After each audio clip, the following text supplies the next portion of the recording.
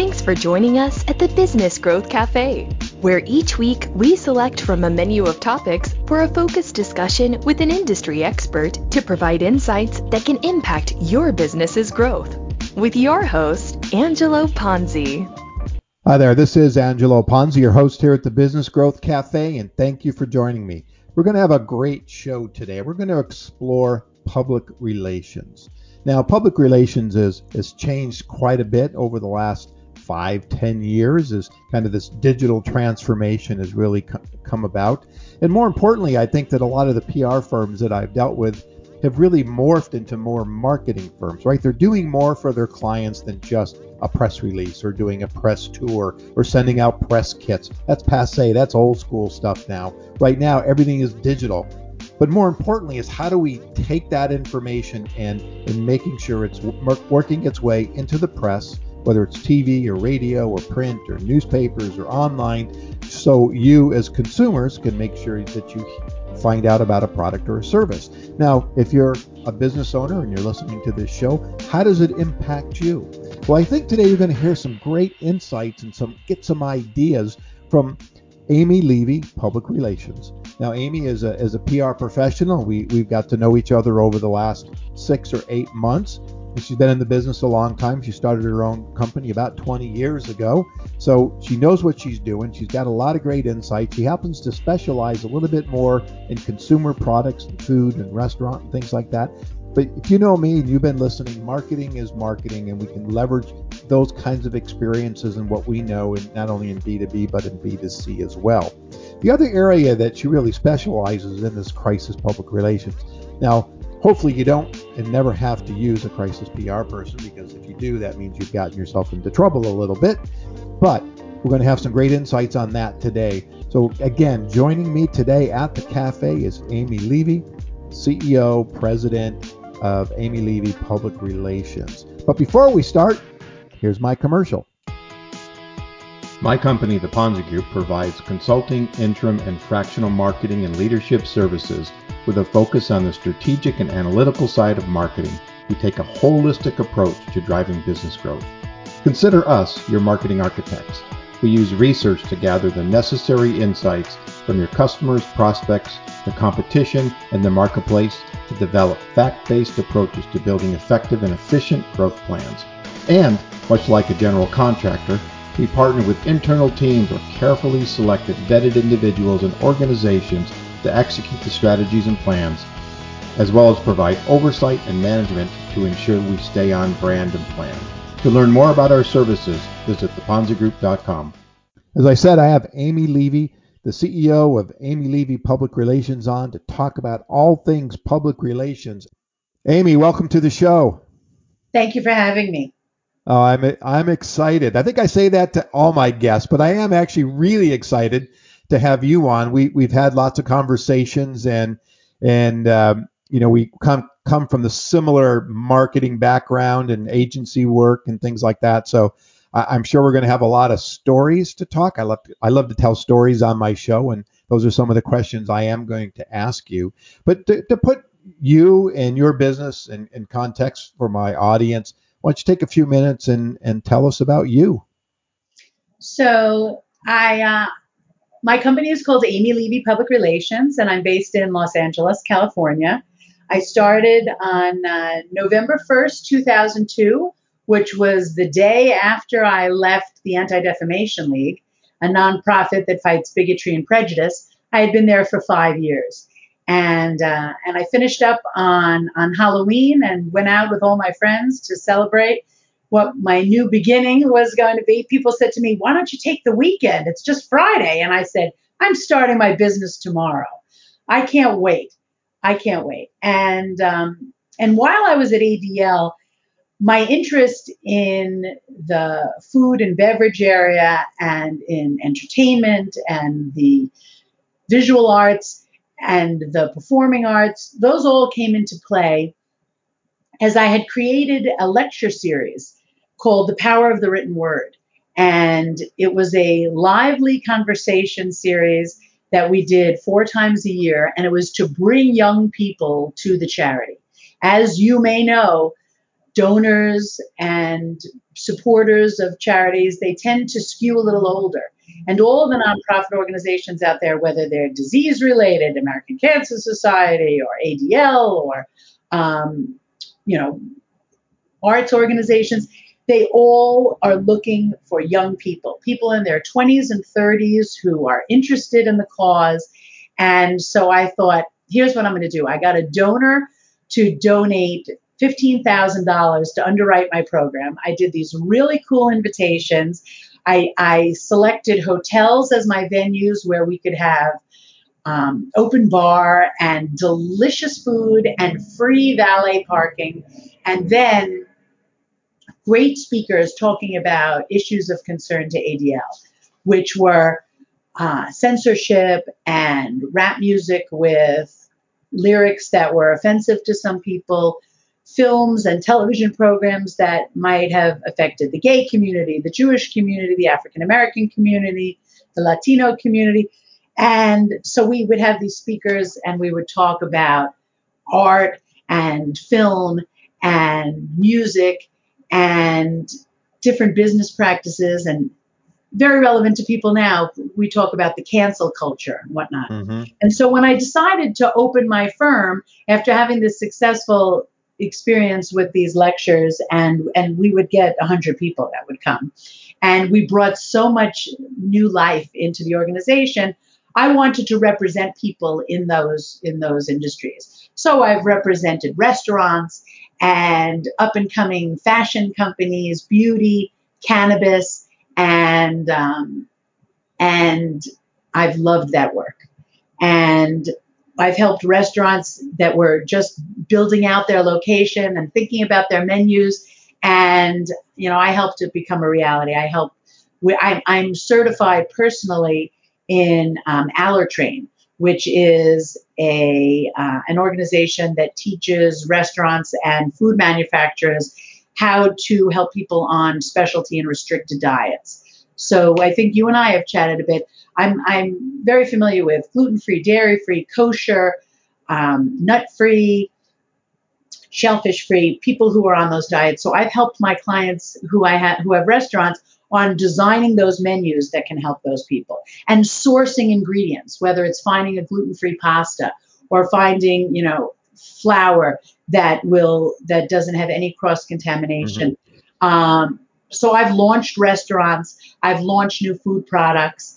I'm very interested in food waste and food technology and food science. So those are areas that I work in. And where do you think, I mean, you work in a variety of industries. I mean, is there a favorite that you like to work in? And I mean, let me go back to the name of your company, Amy Levy PR, Public Relations, right? Yet we're talking about marketing, what I consider more marketing stuff. So let's start there. How do you position yourself? I mean, are you really a PR firm, or are you a consulting firm? Are you a marketing firm, or all of the above? I would say our company, Amy Levy Public Relations, is a company that we sort of serve as an umbrella. All these things fall under us, under the umbrella. Marketing, crisis communications when a company is having a problem, or they have to have a product recall, or there's been sexual harassment between two people. Then I come in and I handle a crisis. I work with cannabis companies from seed to store, people who are manufacturers, growers, cultivators, dispensaries. If I don't do the thing they need that falls under the umbrella, I find somebody else. If somebody needs a new website and they come to me, I help find them a web designer. I'm not a web designer at all. I cannot do any of that stuff, but I know what I like, and I can art direct, and I can say, okay, we need this and we need that.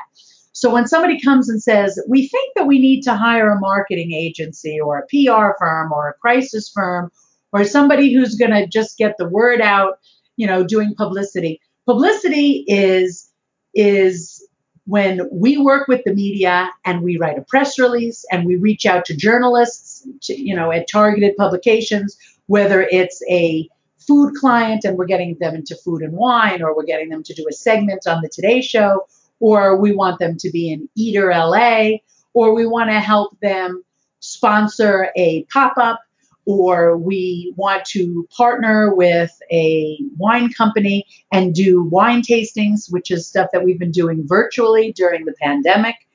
And whatever it is that we need to get their message out.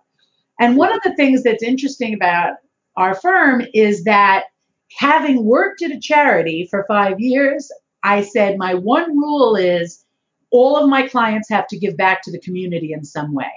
Whether you're selling cookies in front of your restaurant, with the Girl Scouts, whether you're sponsoring a local baseball team, whether you are going to elementary schools and helping out on career day and making a donation to their library, or if a company that does, let's say, gluten-free cookies, you're giving to the Celiac Disease Foundation or other organizations that help people that are celiac or gluten intolerant. We think it's very important that our clients give back. It doesn't mean just money. It could be their time. But I think that that's what makes our clients interesting. And I think that that's what makes them beloved by their customers. Millennials nowadays, they really want to know where their products are made. They will spend more money if they like what you're doing in your community. And social entrepreneurship is becoming more important for every brand. And we manage their social entrepreneurship. So I was going to say, you've got quite it's an eclectic mix of services. Well, I can look at myself and say the same thing, because a lot of what you said is I don't build websites. I find people to do that. And to me, it's more about the strategic side of marketing, as you know, the way I like to talk, and market research and really understanding those nuances. But I do want to take you back, because public relations has changed quite a bit I'll say the last 5 years, 10 years, whatever time frame we want to put on it. So how has that changed really your focus and maybe reshaped your business? I would say one of the biggest ways is sharing information. When I started my firm in 2002, you could always tell how successful I was at the time because I had big binders for each client. So if you came into my office and you saw that I had 6 binders or 12 binders, you'd say, "Oh boy, she's doing well. She has a lot of interesting clients." You'd also see that I had stacks of press kits in my office. A press kit is a folder that has all the information that a journalist needs to write a story. Mm-hmm. So if it's headshots of the CEO, if it's pictures of the product, if it's FAQs, frequently asked questions about the brand, where they manufacture, what they're doing, what are their ingredients, what do they do that's special, and then pricing information. Where are the products sold? How much do they cost? Do they use a distributor? How do stores get these products? Do people find out about these products at trade shows? Right, so how has this changed the nature of your nobody business? Does press kit. Nobody does that stuff anymore, because right? Because if you needed information, Angelo, about my client Wine Chips, I would send you some product overnight, FedEx. I would send you high resolution pictures. Via email. I would send you a press release about the company via email. I would set up an interview for you with the CEO, and it would happen very quickly.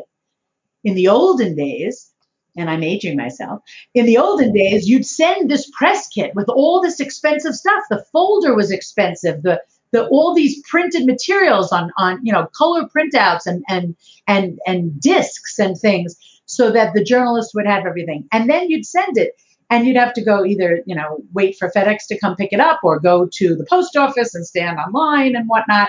And it took a long time. So it's the speed of sharing information. You can get just as beautiful, high quality, high resolution photos sent to a journalist in 2 minutes, whereas you used to have to ship it across the country. And so we care more about the environment, we care more about saving paper, and we care more about saving time. Because when I started the company 19 years ago, it was a lot of print. You wanted a few pages of a story for a client. And now it's all online.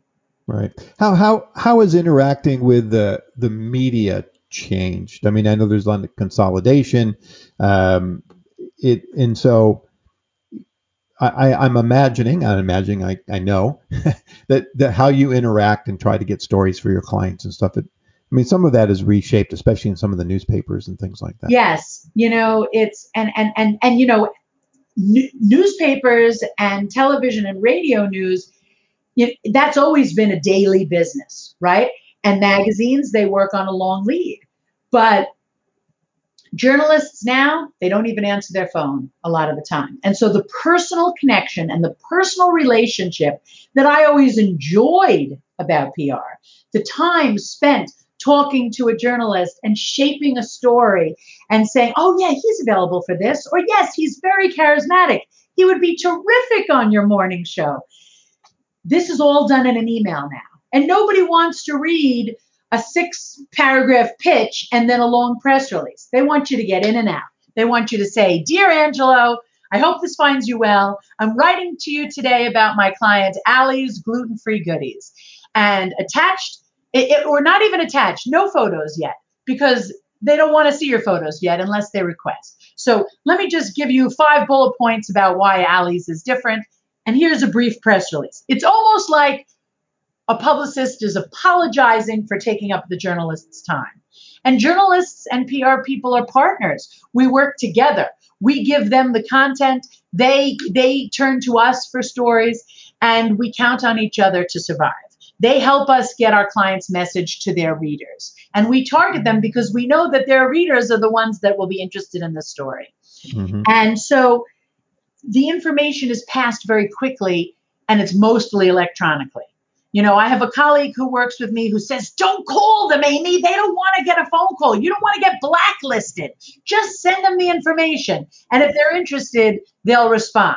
And then I sit back patiently, sitting on my hands so that I don't type a follow-up email saying, hey, Angelo, did you get it? Hey, Angelo, just checking in. Wanted to see if you got the information that I sent you about my client. Would love to have a conversation if you're available. Nobody wants a conversation. Yeah. So those dynamics have really changed the shape of what you do. And it barely resembles what my business was when I first started. Yeah.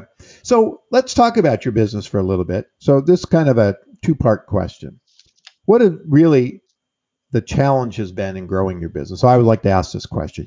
What keeps you up at night thinking about growing your business? And then we'll kind of layer in, how did the pandemic and last year, because we're now slightly beyond that, but last year, impact your business?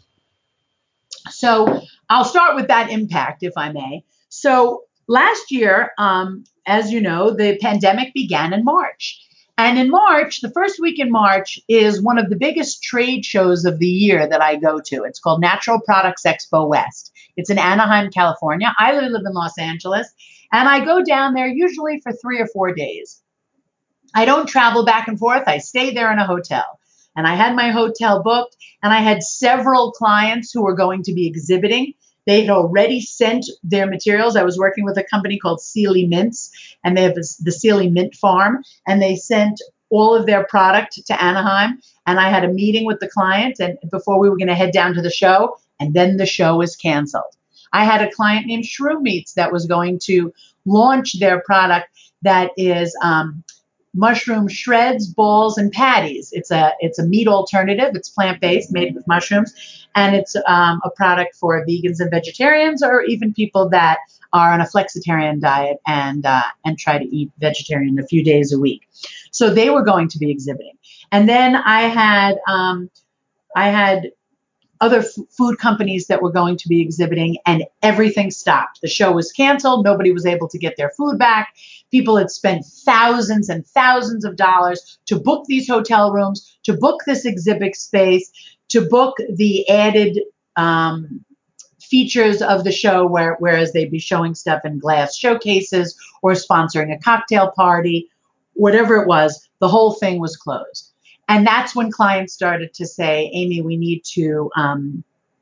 think we need to take a pause. So my clients work on a monthly retainer basis, and many of them said, let's just, pull the plug and halt right now until we see what this pandemic's going to be. Maybe it'll be over by May. And well, Angelo, you and I know that it wasn't, but it was tough. It was tough because I was ready, willing, and able to work, as they say, and everything was put on hold. So what did I do for these clients? I said, we need to figure out ways to pitch the people that we would have seen at the trade show. So we started to make some videos where, let's say, I pretended that I was the restaurateur and my clients would show me their product, and we would do it on Zoom, and we would say, wow, look at this. You can make delicious chili, or you can make this, or you can do that. And I said, well, how would this work in my restaurant? How would I do this? Because we weren't able to go to restaurants to pitch the products because the restaurants weren't open. And we weren't able to go to grocery stores and pitch because the corporate offices of all the major stores, they weren't open either. And so we had to pivot, and we had to pivot fast because I needed to make sure my business kept running. And then I started to look at businesses that were helpful to people that were experiencing COVID, whether it was our mutual friend at Energy Experts International, Mark Brenner, and he was doing things that were making workplaces safe and factories safe and restaurants safe. And so we started to promote him and talk about how he was helping the environment, and he was keeping viruses out of offices with ultraviolet lights and whatnot. And we talked to people that were in crisis, because a very big part of my agency is helping people with crisis. I had an actress who was suing somebody in a studio for sexual harassment. I had a doctor who was being harassed by people who didn't believe in her research. We had a restaurant where the chef had a problem with one of the employees, and now others were coming forward and suing. And so I put my crisis hat on, and I was helping these people. And because at the beginning, we couldn't really do any PR, any publicity, any media outreach. We couldn't do that at the beginning of the pandemic because every story was just about COVID, about how many cases there were in each region and in each state and in the country, and what was the government doing. Were schools going to stay closed? Were people going to be under lockdown? Were people being safe at home? So that's all the stories that there were. And it would have been almost embarrassing, inappropriate, and offensive to be pitching anything other than a COVID story to the media. Right. Well, this is a great example of pivoting. I mean, right. If you stayed in the PR lane, you might have driven off the cliff. Right. So absolutely. So by pivoting and looking for alternatives, and it sounds like you got pretty inventive there. And I think that's great because I mean we're both in marketing, and there's always a challenge, and you and I've talked. I mean that mid-February, March, April, all I saw was people chopping their marketing budgets, and to your point, it's the first delaying thing they want to cut, right? Yeah, that's that investment versus expense mentality, and as much as I could say don't do it, and trying to put facts in front of them, they didn't necessarily listen to me. And later on they did, because then their business didn't quite go the way they wanted to, even though they were putting more cash at the bottom line. They dropped out of the marketplace, and other companies that didn't ended up taking advantage of it. So, I mean, we tried to counsel like you and pivot and find areas where we could contribute, and not necessarily the same way, because, nobody had a crystal ball or could predict what was going to happen in the next. Nobody knew how 90. long this was going to take. Nobody knew how long it was going to be until the world started to open up. And people in food and beverage and hospitality suffered the most. It was terrible. It was terrible. And I'll tell you, though, our clients in cannabis were thriving. People started using more cannabis. People were home. They were anxious. They were in pain. They were suffering. And both medicinal and recreational cannabis users, they were using more. People in neighborhoods were coming outside of their houses and talking to neighbors because they felt so isolated. And they would stand on my block with masks on, talking to each other, meeting with a beer or a glass of wine out on the street and talking about their troubles, talking about what it was like to live in a house where maybe the mother and father work and one or two or three kids were all on Zoom trying to go to school and figure it out, and the Wi-Fi was sketchy. And this was a time when people like me just sort of started writing and started blogging and reaching out to friends across the country and asking how it was going for them, you know. And I found that many agencies decided to close shop. Many people started to leave the big cities where they were. They didn't want to pay high rents in New York City or San Francisco or Los Angeles, and they moved to be closer to family or to live places that, as long as they're on Zoom, why shouldn't I move to Omaha? I've always wanted to. You know, I just spoke to a woman this morning who I'm working on a project with. Last week, she moved from Woodland Hills, California to Austin, Texas, because she said, oh my God, you can't believe that you can get such a great place for a much lower price. And it's a fun place to live. And her kid's going to go to public school there. And I'm excited for her new journey. You know, we went through something similar in 2007, 2008.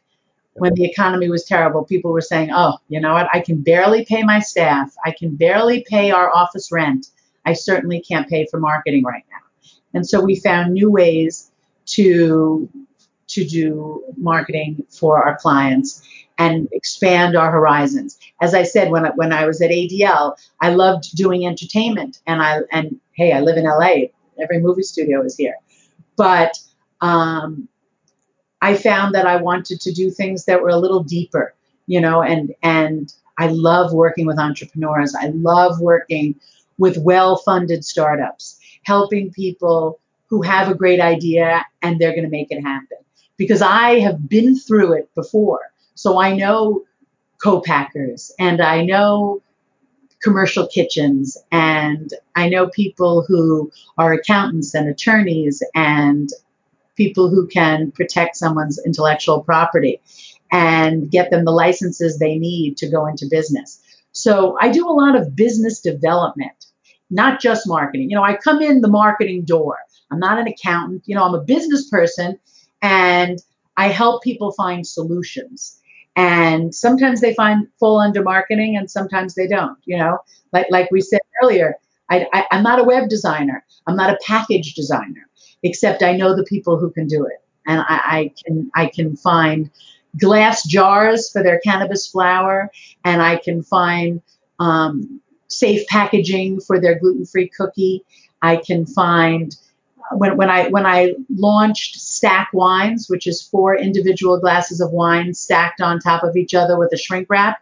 I met the founders at a food industry meeting through Cornell University Hospitality. And one of them stood up and said, we just came out with this new product. We're calling it Stack Wines. And I said, oh, I have to work with you. And at the event, this was in the middle of a seminar. And at the end of the seminar, we went to the back of the room. We started talking. They came into my office and they signed with me the next day. And 2 weeks later, I got them in Time Magazine and on Dr. Oz. Dr. Oz was doing a story on how red wine is healthy. And I said, well, this is great because it's 4 individual glasses. You may just want to use a little red wine in a recipe. You may want to just have 1 glass of wine. You're coming home from work and you're cooking and you'd like to sip a glass of wine, but you don't want to waste a whole bottle. And Dr. Oz loved that pitch and drank the wine on television. And I was in Las Vegas at a trade show for a financial client and a merchant services client. And they called me and they said, I'm watching Dr. Oz on television right now, drinking our wine.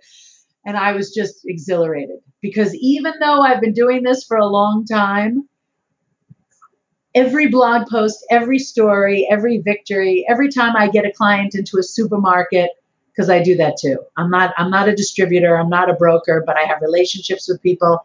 I just got a client into Gelson's, you know, and it's like every time I do that, I get so excited, you know. So I lie awake at night wondering what keeps me up at night is what can I do to keep them happy?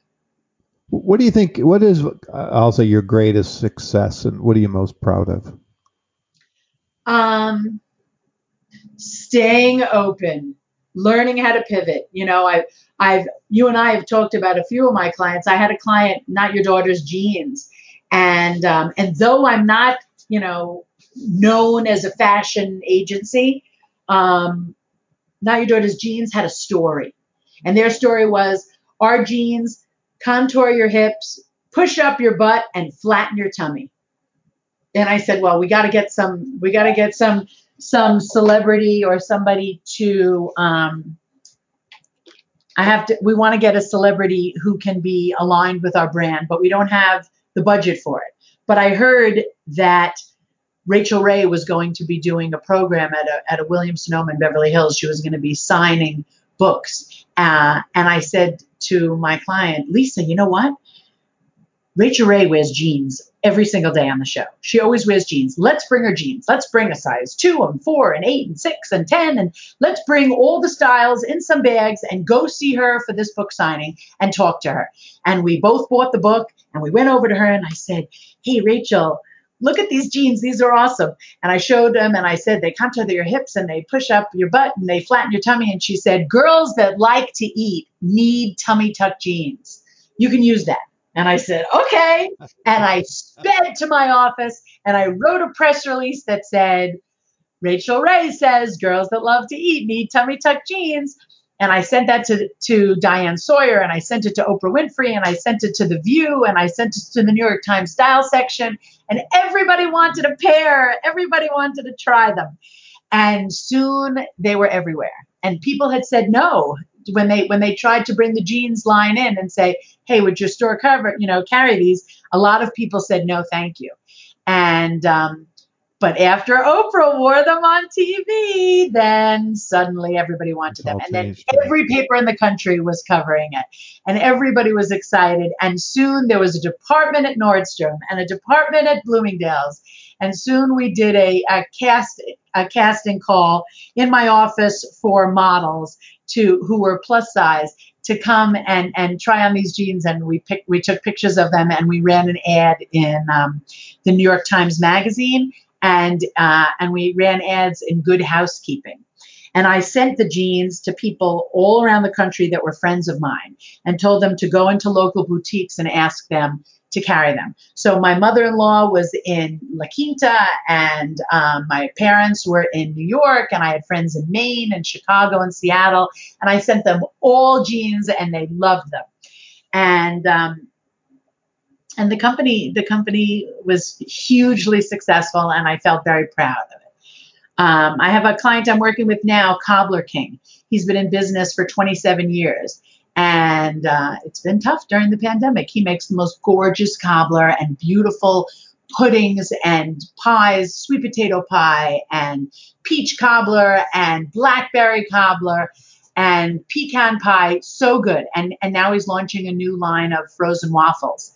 And we're trying to get him on Shark Tank right now. We're going through all the processes, and I think we're almost at the finish line. So fingers crossed. So and we're working with him. We're trying to get him somebody who can do shipping for him nationwide, so that he can send cobblers nationwide, because he's never done nationwide shipping.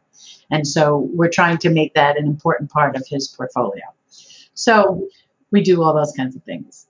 So, okay. I love that. I love stories like that, because you just, they start to snowball, and, if you're taking advantage and you see the opportunity, you can really go with that. But I'm going to tell you a story that I'm going to call it a funny story. Hopefully you and the audience will find it funny. And then I'm going to ask you about one. So this actually is for a food product. And I won't say the name of it, but it was a margarine. And they had come to us. They were still producing it, and they were talking to our agency. And we probably had 3 or 4 meetings with them. And it was narrowing down to us and one other firm. So the client called, the prospect, was very excited. Today he was actually bringing the product so we could finally taste it. So bring the bagels, which we did. So during the meeting, they're displaying it, they're talking about it. And of course, we anxiously, grab the bagel and start to butter it all up. And one by one, you can see the faces of our team take a bite. It tasted horrible. It was, it was god awful. And we're trying to smile, knowing that everyone, not a single person on our team, thought it tasted very good. And it was a hard decision. I mean, it was funny because we'd been pursuing this company for probably 6 or 7 weeks, and then we finally got that right down to us and somebody else. And it's like, how are we going to market this product? It's just awful. So that's what I call a funny story, that in the pursuit of new business. And we decided to back away because we couldn't feel comfortable marketing a product that, just didn't taste well. Your turn. Well, I know you to be a person who is authentic, and I think that you have integrity, and you just couldn't tell that story with a straight face and look yourself in the mirror and say, I'm going to tell the world to buy this product because I wouldn't buy it myself. I had somebody come into my office, and I had heard she had it was a health and wellness client, and she had different services that she provided, physical therapy, massage, and whatnot. And she came into my office and had a meeting. She had her purse and she put it on the table. We had a whole presentation for her on this table. Materials, things that we wanted to show her. She had things that she wanted to show us. And she had this huge purse. And I said, oh, do you want to put it on the floor or put it on this chair? And she said, oh, no, I can never put my purse on the floor. It's very bad luck and very bad karma. And I said, okay, all right. So I said, you can hang it on this chair and whatnot. And we're talking and we're doing the presentation and she's showing us stuff and we're telling her how we can help her. And her cell phone rings. And I think it was her assistant. And she started cursing and yelling at the assistant. And, where the this is that and da-da-da-da-da-da, and, all the choice words. And then she said, just get it done. And then she hung up on her.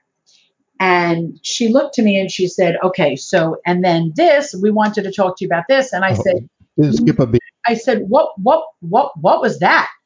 And she said, ugh, my assistant, she's, an idiot. And I said, something? I think that I'm going to stop you right there. Because if this person is your assistant, and there's a lot of people looking for jobs right now. There's a lot of people out there that could probably come and be your assistant. But you've picked this one for some reason. So she must have some good qualities. She must do something right. Or she's always terrible and you're just lazy and you haven't gone out to get some. So you're not really great with human resources. And yet you're in health and wellness. And I just got a little taste of how you talk to people. And I think that's how you're going to talk to me and my team. It's not going to work. So thank you so much. Let me give you your purse. Let me give you your bag. And I'm going to show you to the door. Best of luck to you. But I don't ever need to hear anybody bring that toxic mouth into my team ever. And I suggest that you go and apologize to your assistant and either let her go or find somebody else or be respectful because this person is working with you. I don't want to ever hear that mouth again. Sorry. Yeah. No thanks. And I commend you on that because, so many times when. And I needed the job. I couldn't use the money. Well, when you're running an agency, and I go back to my days, I mean, that was part of the evaluation is how did they treat people? Because when they come into the office and they started treating our people bad, we never put up with that. And, I'll call it one of the greatest agency days was the very first time we fired a client because they were disruptive to the agency. And they were a big fee client too. I mean, it was a lot of infighting about what to do about this. But at the end of the day, our people hated working with them. They were extremely disruptive. They were very rude. They treated us and mostly the assistants and things like second-class citizens.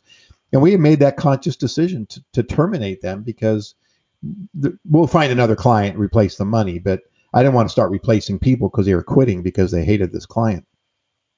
Yeah, I had a client like that we fired. he was one of the wealthiest individuals in Los Angeles, actually, and he had a charity that he was fully funding himself generously.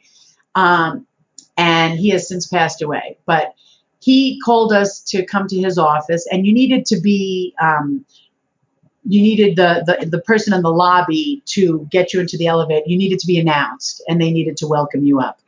And my assistant was going to a meeting there, just the two, just them. And he made her wait 25 minutes in the lobby.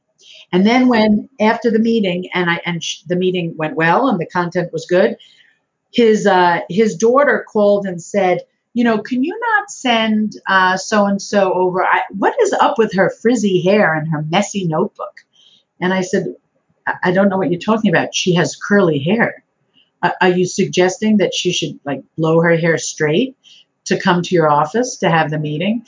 Let's talk about the substance of the meeting, not. And you made her wait 20 minutes in the lobby.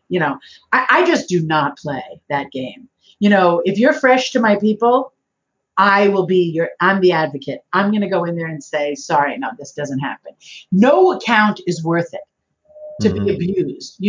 We work very hard. We are in a creative business where, I was lying in bed last night watching a commercial, a news story with my husband where they announced, in fact, I targeted it. I texted it to my client Cobbler King last night at 10 o'clock. And it was that Target is going to be doing, to add products from more than 500 Black-owned companies. And I said, oh my God, this is the gentleman that's doing the waffles that we're trying to get him on Shark Tank. And so I took a picture of the screen, Target to add products from more than 500 Black-owned companies. And I said, let's get those waffles into Target. And he wrote back, oh, I know, I heard today. Let's do it. Let's start with a region and then go national.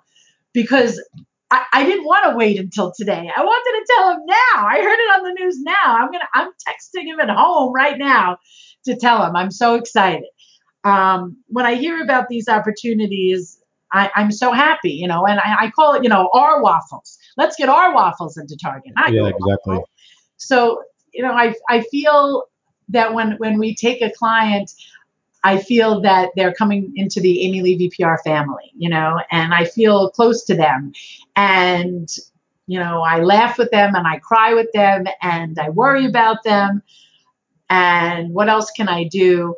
And being in the service business, Angelo, people are always out there trying to poach your clients. People are always trying to say, oh, what can we do for you? Oh, I didn't know you had an agency. Oh, even though it says for media inquiries, please contact Amy Levy Public Relations. Right. So people are always trying to stab you in the back. And I don't let that happen. Well, and we can't, right? Because we do stick up for our clients. To your point, even in the pitches, I start, and I'm talking to a prospect, and I'm using the word "we" and "our," because that's how I feel. You have to be ingrained. If you just want to hire, a quote unquote vendor to be your wrist, as I would call it, and just execute stuff, I'm not your guy. I need a seat at the table. I need to be able to have a voice. I need to tell you that you're wrong.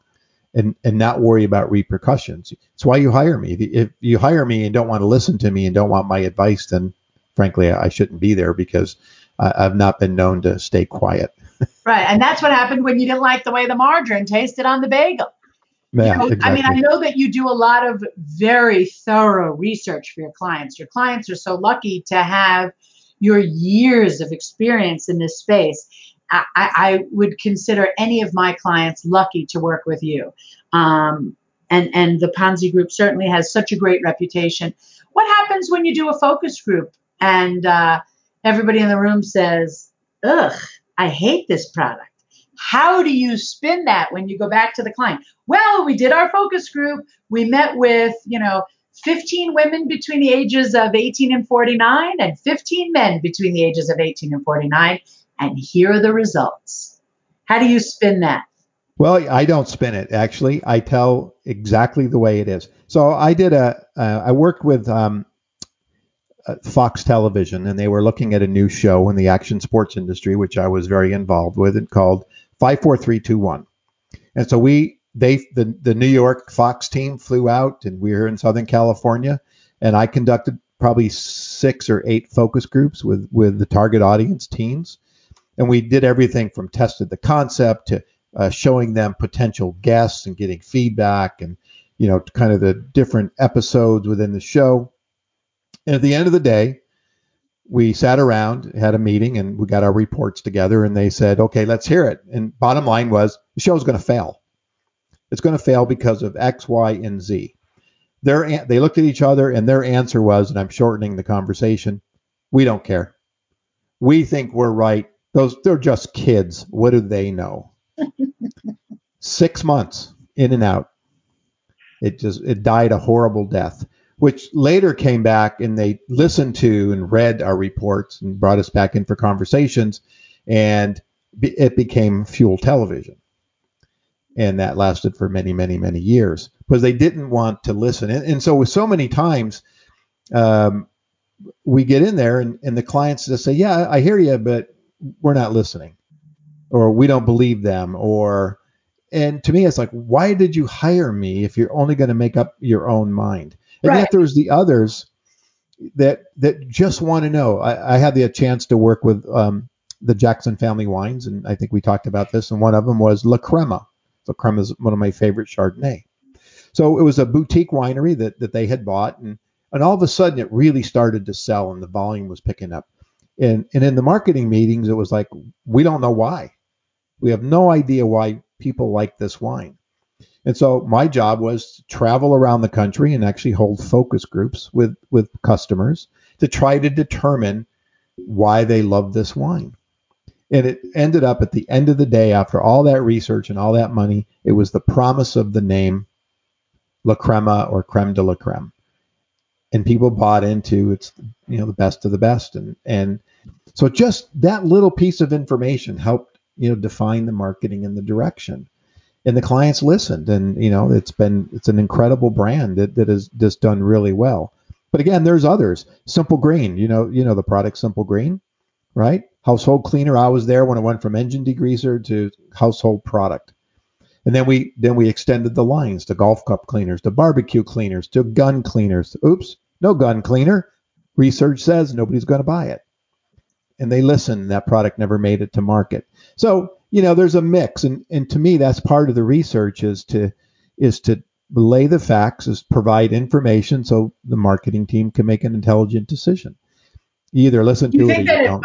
You think that somebody said that they have to do research because they always do research, and I'm not sure why, because I was working with a team out here providing information. That's how I was pretty ingrained in that. So whether it was quantitative or qualitative, and I think that there was the idea of the show. Action sports was really big, and they wanted to carve out a niche within the television, in the Fox shows.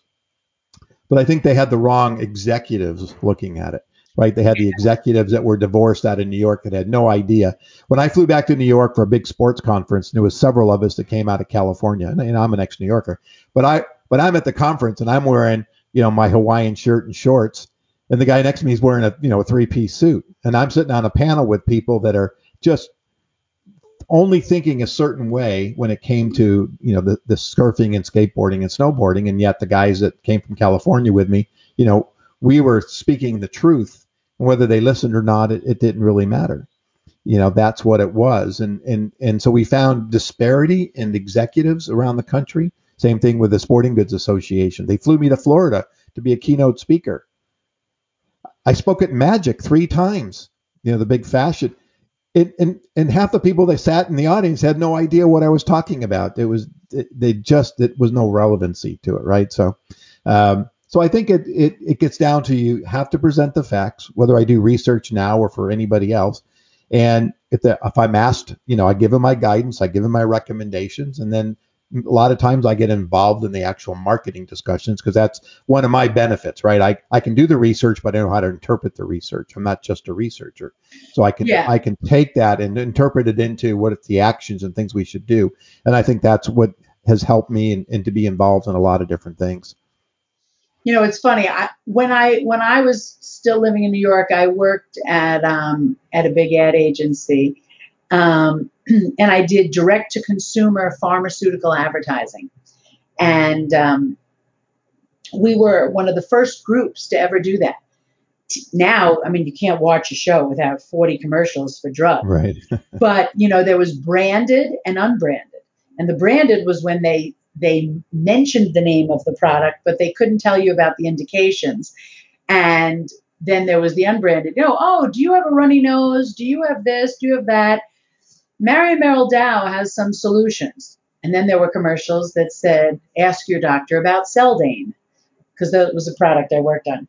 And I remember when I worked on the launch of Proscar, which was for prostate enlargement, the entire campaign was geared towards women, because the research showed that it was the women who said, oh, Herman, you need to go to the doctor. You get up to go to the bathroom 7 times every night. You have this problem. You have that problem.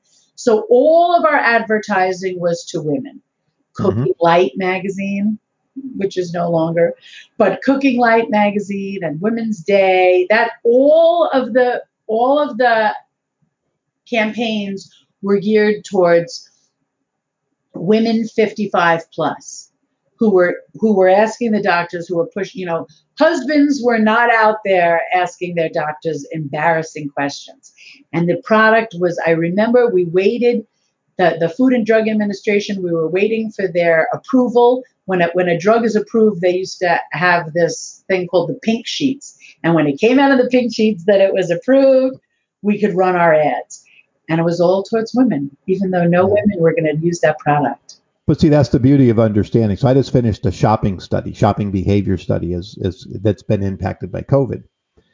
When I started the study, I was thinking, okay, it's going to skew women. But the reality was that the greater opportunity was men. In the conclusion is it's men because women are sending their husbands to do the shopping, keep staying out of the store. With a list. With a list. Now, I'm one of those. My wife will say, where the hell were you? I go, I was at the supermarket. And she said, but you've been gone an hour. I said, I know, but I like to go up and down every aisle in case I see something I want to buy. She's like in and out in 30 seconds. I like that.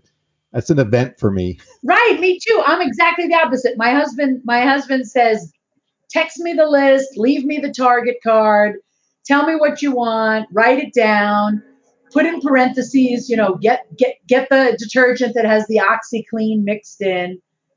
Make sure you get the one that's the reduced fat, because he doesn't really like to shop with me because I work in the business. I like to say, oh, look, I saw that product at the fancy food show and now they're on the shelf. I'm so excited. Or, oh, wow, they're private labeling that at Trader Joe's. I know who makes that. And so it's totally an adventure for me. And at the beginning of the pandemic, that was the only place I went, was the supermarket, with the masks and the gloves, and then with the spraying, with the Windex on all the products. And it was like, why are you washing those products? I don't know. I thought I saw on the news you're supposed to wipe off the butter. I read an article that it's important to wipe down the milk and leave your bags outside in the sun, and Yeah.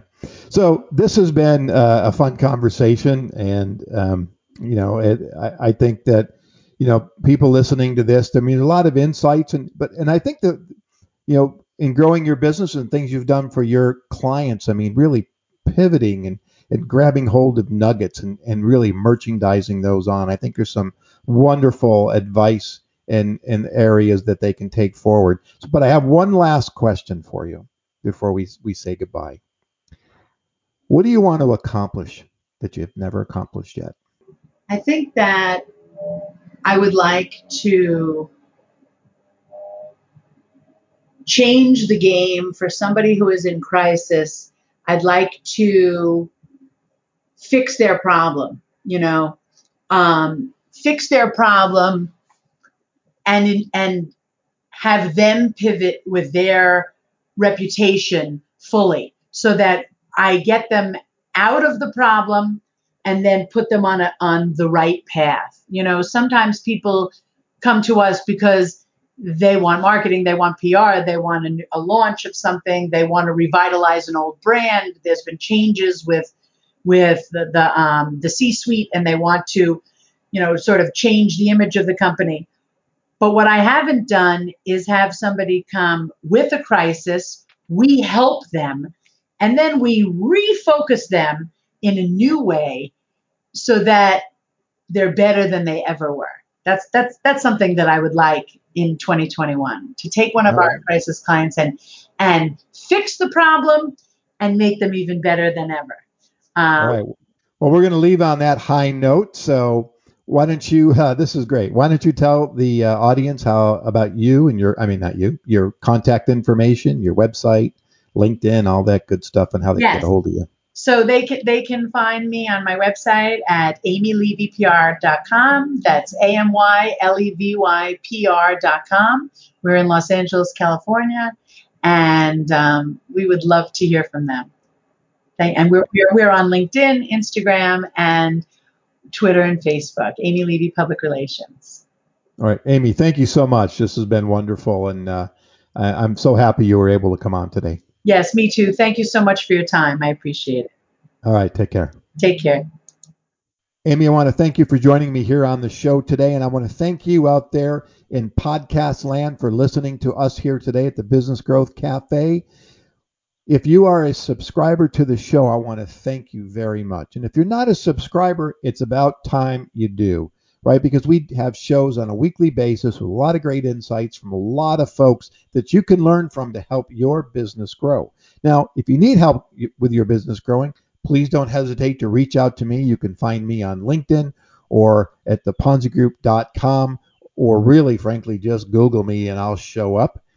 And my services can range from anything from being a fractional CMO to being a marketing consultant to actually executing a lot of different services that you may need to help grow your business, whether that's market research, whether that's brand and positioning and messaging, or developing long-term strategic plans. And if you want to get the tactical stuff going, websites and social media, I have a lot of partners that I can introduce you to help you execute the plans that you hire me to do. So again, thank you for joining me here at the Business Growth Cafe. I hope you enjoyed the show. And if this is your first time, go back, download a few others, take a listen. There's a lot of great talent that I've had on the show and a lot of great education, if you will. I've got over 130 shows now, so there's going to be something at one of them that you're going to love to listen to. And please join me here next week at the Business Growth Cafe. Thank you for listening to today's discussion at the Business Growth Cafe with your host, Angelo Ponzi. Take a moment to subscribe to this podcast and visit our website at www.businessgrowthcafe.com. Read Angelo Ponzi's blogs at www.theponzigroup.com.